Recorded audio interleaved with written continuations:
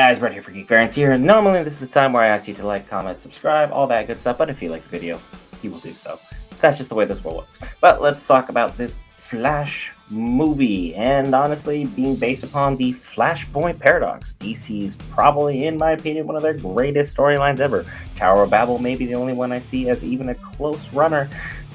This movie better be good. Because honestly, the fact that you guys are willing to still stick with Ezra Miller over everything that's happened shows a lot of faith here. And honestly, the movie looks pretty simple. Each and every trailer, you've given us a little bit more each and every time. And the fact that we just discovered how to add videos to, our video, well, this is why you're getting trailer recap on the third and final installment of The Flash. But the story is very simple. They're just showing us different angles of each thing, each and every time. Michael Keaton's Batman is going to be a primary character throughout this film. He is the Batman we will 100% associating with. While we will have Batfleck for one last final go-round, may he, rest in peace, because I honestly did enjoy Batfleck, but at the same time, I ain't complaining with Keaton.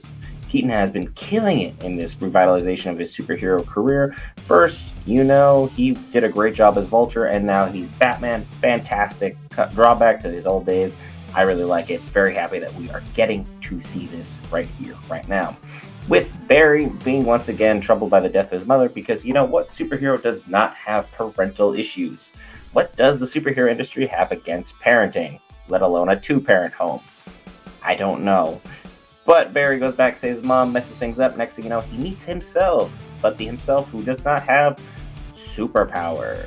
So now he has to go around and ensure that he doesn't die in this timeline, as well as making sure the alternate version of him also does not die. So that's going to be complicated, but he messed up history, and now we're stuck dealing with Zod, fighting Supergirl, who is powerful enough to get this job done, but at the same time, boy, I think this is going to be a lot closer than if we had Henry Cavill back in the fold. Shame we fired him and didn't think to bring him back for this. Even just a cameo role would have made fans lose their mind more than the Superman and Black Adam scene that amounted to a whole literal whopping nothing. But hey, we're getting a lot of looks here, a lot of jokes, and boy, DC, you got a lot of faith in Ezra here.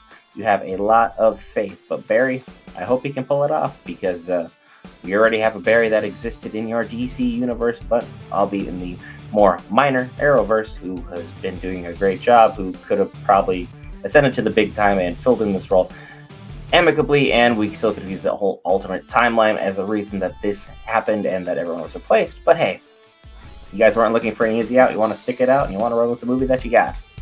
So, show me what you got, DC. I think this movie has the potential to be movie of the year.